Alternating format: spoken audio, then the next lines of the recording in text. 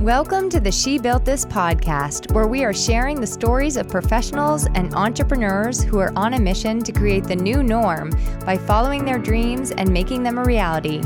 I'm your host, Emily Aborn, and together we are inspiring, growing, and giving you the tools you need to bring ideas to life so you can build whatever this means for you.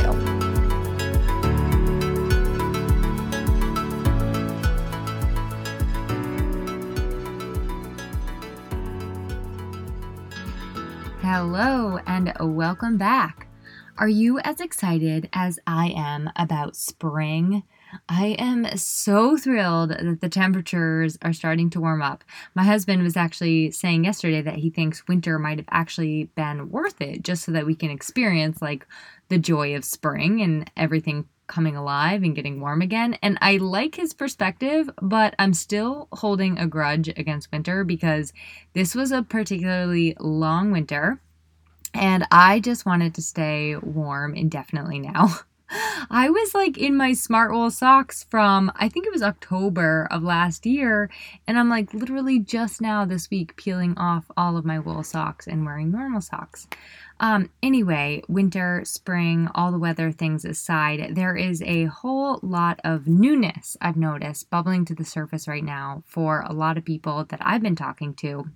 Everyone seems like really excited and hopeful, and new creativity and new growth are coming to life, and it's really exciting to watch. I think a lot of people were in like this kind of miry place as of late, and I think that some of that fog is lifting a bit and people are finding clarity, and it's like we're all just taking this nice big collective sigh of relief. It's really lovely for a lot of people. And, you know, I think the other thing about that is it's like, okay, we weren't crazy. We actually were going through some really intense stuff, and some of that is starting to lift now. So I think it feels good. But with a lot of new things coming to life, there is a weird flip side to the coin. Just as, you know, I see a lot of people who are stepping up and coming through to the surface to step into their fullest potential, there are also a lot of fear and thoughts and obstacles that go along with that are threatening to hold us back. The stories that we tell ourselves, the stories that say, no, just keep playing small and safe. Like we were so comfortable before. And so today I just really kind of want to talk about some of those things. But I want to start, of course, with a story. So at our house, we have a couple of bird feeders, and, you know, they attract like chickadees and finches and blue jays and all those lovely birds. They get to have breakfast and dinner on us every day, and sometimes snacks too. Oh, P.S. If you haven't seen Movies for Cats on Netflix, you are definitely going to want to go ahead and check that out. It's like a legit movie of birds and squirrels, and I'm pretty sure people just put it on for their cats, and I find it so hilarious what people will come up with as TV shows. There is now TV for your cat. Anyway, I totally distracted myself there, so let's get back to the bird feeders at my house. Well, in addition to like just hungry birds that eat at our house, we also have hungry squirrels. And my husband has come up with this genius system to keep the squirrels off of the bird feeders. Squirrels are super greedy, and they'll eat all the food and leave none for the little tiny birdies if we let them at it. So this is sort of like hard to describe, but Jason has basically jerry-rigged this line that goes across two trees that the bird feeders hang on. And then at the end of each line, closest to the trees, which is how the squirrels, like, usually they'll do a little tightrope walk across the line to get to the bird feeders. But Jason put these really slippery tubes on each side of the line.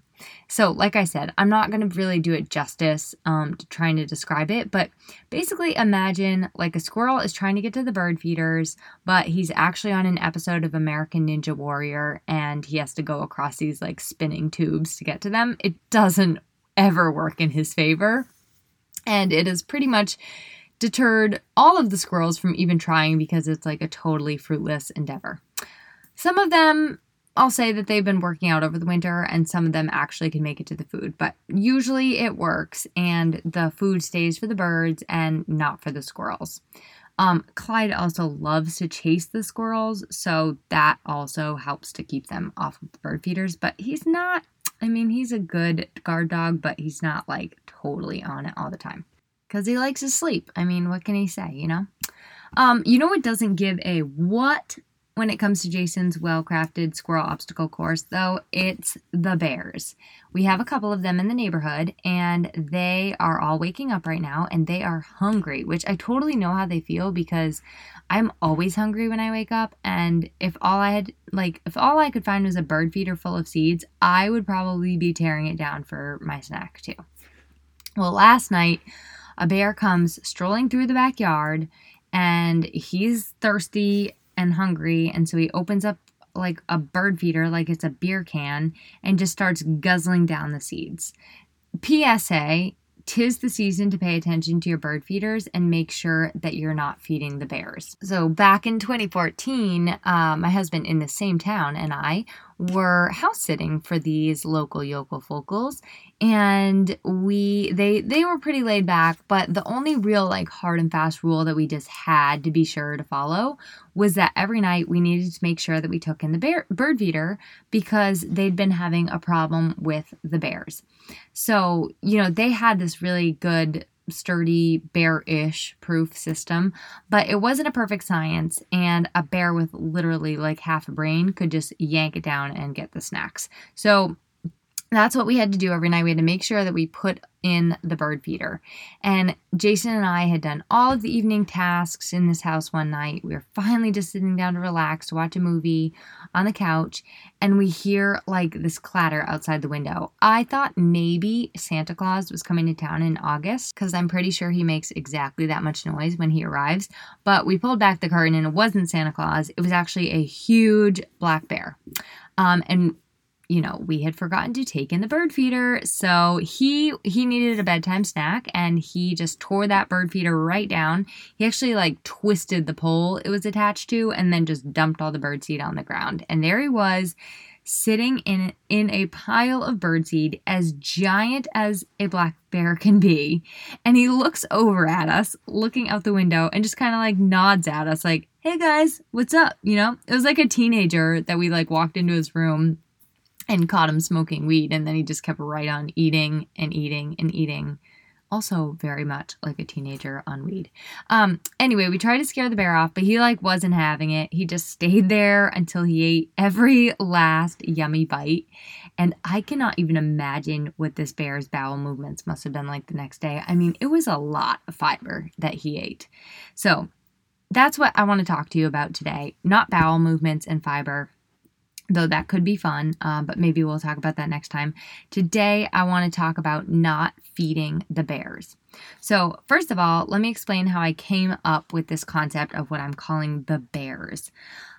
Liz LaJoy of Zen Money, she's been on my podcast before, and she is She Built This VIP member.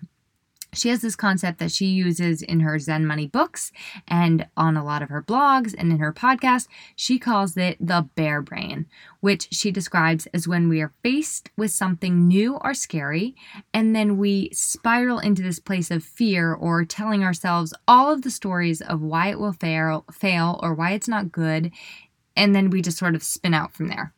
Now, I know the bears that I told you about are pretty tame, and it seems like they wouldn't really be that scary. Black bears are admittedly usually more interested in fresh berries and birdseed than they are in you. I've never actually shaken hands with one, but I feel like they would be friendly and we would be pals. But the bears that we face in our own lives, I think, are a little more intimidating. Think like polar bears, grizzly bears, and Kodiak bears.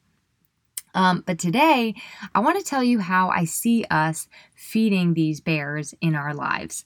I just finished the book Playing Big by Tara Moore, and if you haven't read it, I really, really recommend it. She talks a lot about how we hold ourselves back by playing small, and many of these things come from this bear-like thinking. So what are some of the things that we tell ourselves that do hold us back and keep us playing small? I asked this question in the She Built This community. I asked what their inner critic sounds like, what their bare brain tells them just before they're about to put something into motion, whether it be a book, an idea, a course, a website, a business, etc., etc. And here's what they said. So in their words, if you're going to do something, you better do it right. I've had a hard time sharing things because I'm already worried about whether or not I'm going to do it the right way or the perfect way. This is stupid. No one cares. Nobody wants this. Other people are already doing this, and they're probably doing it better. You may as well just assume that it won't work and not bother. Everything has to be perfect. You can't afford to fail.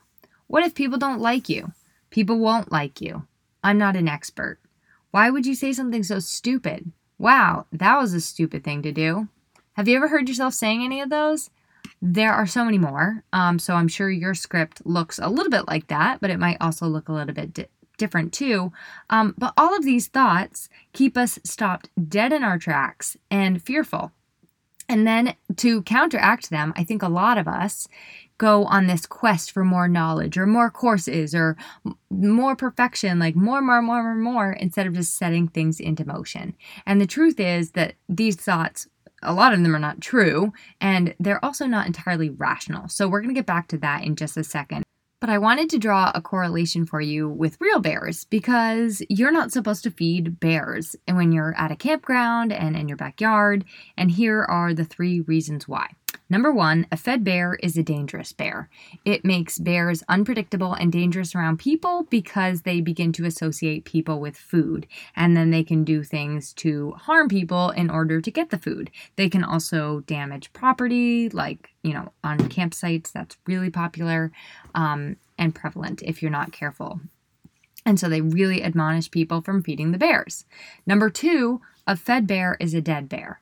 A lot of bears get really aggressive because people are stupid and feed them, and then they end up needing to be put down unnecessarily when they get riled up.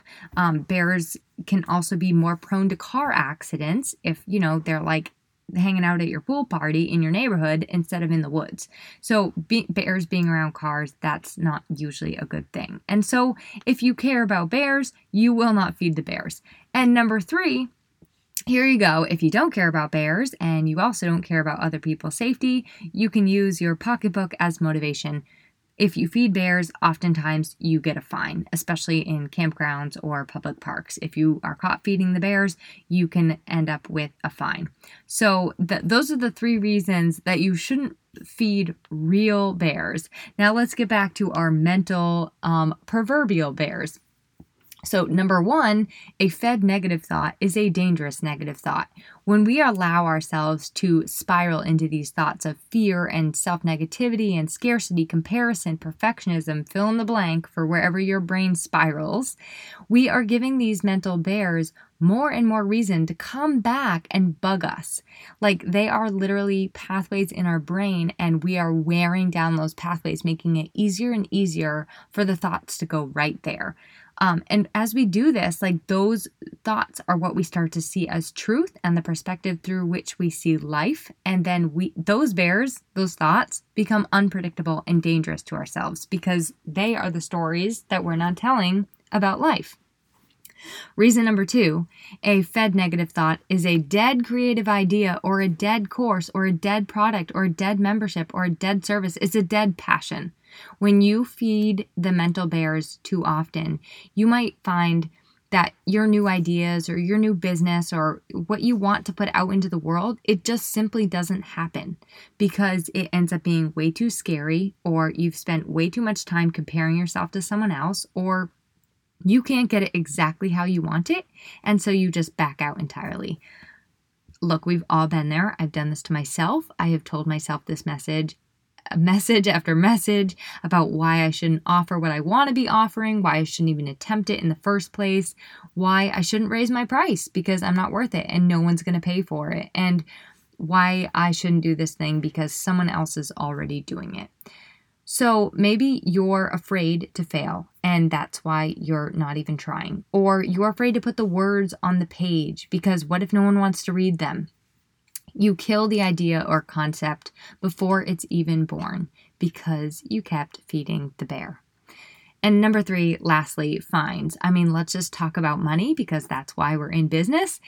Imagine if you kill off and squelch all these ideas that could be catalysts to getting you to the next level in life or in your business by feeding the bears.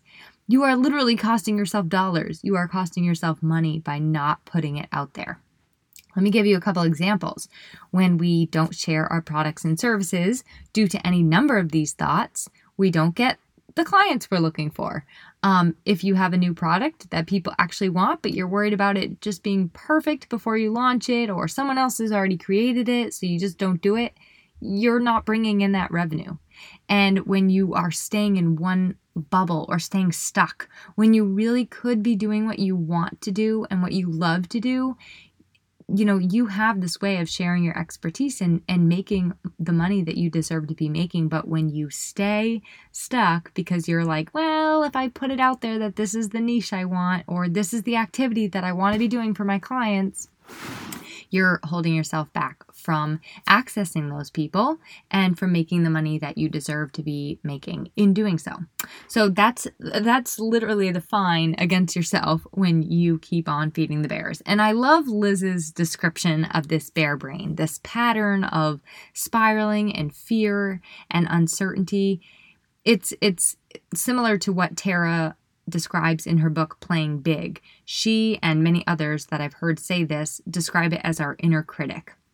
And so I would be, remiss not to bring up the inner critic too, in case that analogy helps you as well. But basically what it is that it's just these negative thoughts in our brain that keep us stopped in our tracks and feeling fearful, overthinking, and not taking the steps forward. So here are just some little simple ways, and I'm only going to give you a couple. There are tons, but here are just some simple ways that we can stop some of these bear brain thoughts and reframe. Number 1, I find this exceptionally helpful. Notice when these things are coming up and label them, call them out for what they are. It's not you. This is my bear brain. This is my inner critic. This is my fear, etc., etc. Give it a name, because when you do that, I find that even just doing that, labeling it, helps diminish some of the power. Number 2, I gave mine a persona. I'm a little crazy, it's true. If you've ever seen the movie Ratatouille, I envision for my inner critic the food critic on that show. He is the kind of guy that is not pleased with anything that you bring him. And that is what my inner critic is like. It's like, even if a dish was the most mind-blowingly delicious meal ever, he would find something wrong with it. And he's a real jerk. He will stop me in my tracks and say, what are you thinking? Don't even let that dish out of the kitchen. It's gonna be disgusting. So I think it's really helped me to give a character to this guy, and it makes me be able to speak right to it and be like, hey, dude, I get it, but you're not going to be happy with anything that I cook up, and that's okay. So I'm going to go ahead and serve this, and we'll just see how the diners feel, and then we go from there. Capiche? And you can kind of have a little fun with it, and start to recognize that those thoughts are not truth. They are just kind of something that's keeping you small and where you're at. Some people have more of a slave driver as an inner critic. Some are like a bossy older sister. I've heard some tell me that they're like Ebenezer Scrooge. It's pretty fun when you start to imagine this negative inner voice as a character, and talking right to it is like talking to a cartoon character. It kind of makes you laugh, and then you're sort of laughing at the fact that maybe you're not exactly perceiving the situation for what it is. Maybe you're not looking at it through eyes of truth. Maybe you're looking at it through eyes of fear. But this guy, this inner critic, this woman, whatever it is for you, let's not let it deny you of the pleasure of achieving your dreams. All right, so the third thing is to try to see how this inner critic or bear brain is actually there to serve you. And it really is. We're all human beings and we're wired for survival. We're wired for safety. And that is really what this inner critic, these thoughts, this bear brain, it's there to serve you and try to keep you safe. So you know, you don't want to get hurt, and that's why your brain is telling you these stories, because it wants to keep you in a very, very safe spot so that no one laughs at you, so that no one hits you when your dukes aren't up, or any other number of terrible things that could happen to you. So what I like to think of is maybe even taking a minute to thank that inner critic for their thoughts, and their thoughtfulness in protecting you, and consider the ways in which you are actually safe in this situation, even while you're taking the risk that you want to take, because chances are, while you are taking a risk, you are probably safe in a lot of ways. And then number 4, this is fun. You can turn down the dial on these voices. So what if you literally imagine turning down the noise of all that negative mental clutter? Put the birdseed away at night. Stop feeding the bears. They can keep popping around, but you're not going to feed them or give them the airtime that they want. And you know what? They're going to slowly start to come around less and get quieter. All of this to say, your thoughts and the words that you choose really matter. And I just want to encourage you that when we feed those negative thoughts, we're not helping anyone, but we are doing a lot to hurt ourselves. And so I think that really focusing on positive thoughts and helping ourselves take steps forward is like the ultimate act of self-care. I also recently shared in the She Built This VIP group about things that we say in our everyday language when interacting with other people that do these things and diminish our worth and value in just our everyday words with others. And, a lot of these inner critic things are going to pop up for you in different ways in your conversations and interactions. I'm getting more aware and sensitive to this as I'm learning all of this, especially I can look at my clients' writing now and really help them to steer clear of some of these things. And I'm totally a work in progress in my own and especially in my speech. Next month, I really want to put a lot of focus on the word sorry, because I apologize for taking up air and space, and it's not healthy. And I know this. So here are just a couple of the other ways besides sorry and apologizing for things that do not need apologies. Here are some of the other ways that we might catch ourselves in our language. I just wanted to take a minute. I just wanted to call and say, I've been really working on just deleting this word, because if you look at where you use the word, you almost never need it. If you see it, you can take a look at it and see if it needs to be there. And if it does, keep it. But you might be subtly saying, I just don't think this is worth your time, or I just don't really value this. You might also find yourself doing this when you're trying to assure everyone that you won't be speaking long. Don't worry, I'll be quick here. I just want to take a minute of your time, or I'll just be 5 minutes. And that's pretty damaging. If you're just going to be a minute, just be a minute. But you don't need to apologize for the length of time that you're going to take to speak. Here's another one. I actually have a question. I actually have a thought. I actually have an appointment. Oh, what a surprise. I'm a successful, smart, savvy, and busy woman. Not actually. You are. You do. You have a thought. You have an opinion. You have a conflicting meeting. Fact. It's not a surprise. Here's another one. I know you're the expert, but I do this all the time. We defer to other people. We don't want to come across as arrogant or know-it-all. And there really are people who know more information as us, but you can just say your opinion without trying to always be deferring to them as the expert, because chances are you probably know your stuff, or you wouldn't be at the meeting. Here's my favorite, saying your thoughts in the form of a question. I do this all the time. Should that be hyphenated? Do you think this should be a different color? That is just setting myself up. I don't really want to share my actual opinion, so I'm going to ask it in the form of a question. But when we do that, a lot of people don't even listen to those questions. It doesn't come across the same way, and it definitely does not come across as you knowing your stuff.